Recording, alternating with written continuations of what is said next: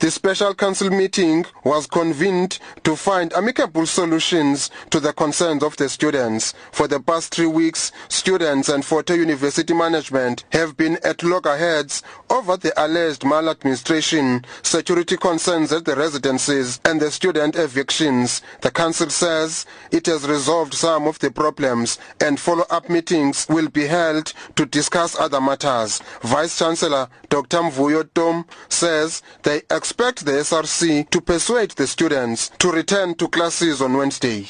We've got the President of the SRC and the Secretary General of the SRC as members of Council. Of course, they are not there to just talk on student matters, they talk on all matters.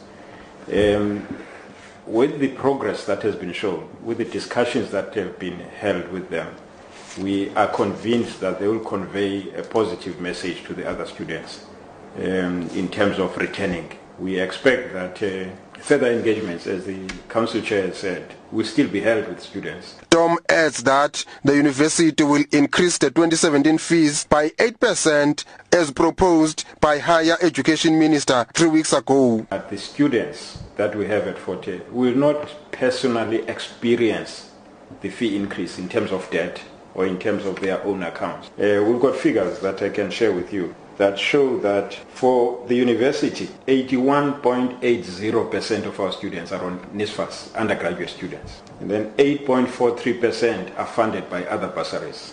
And thirdly, 9.77% are not funded. And part of that are the students who are in the missing middle. SRC President Luxolo Mkala says they will consult the students on the outcome of the meeting.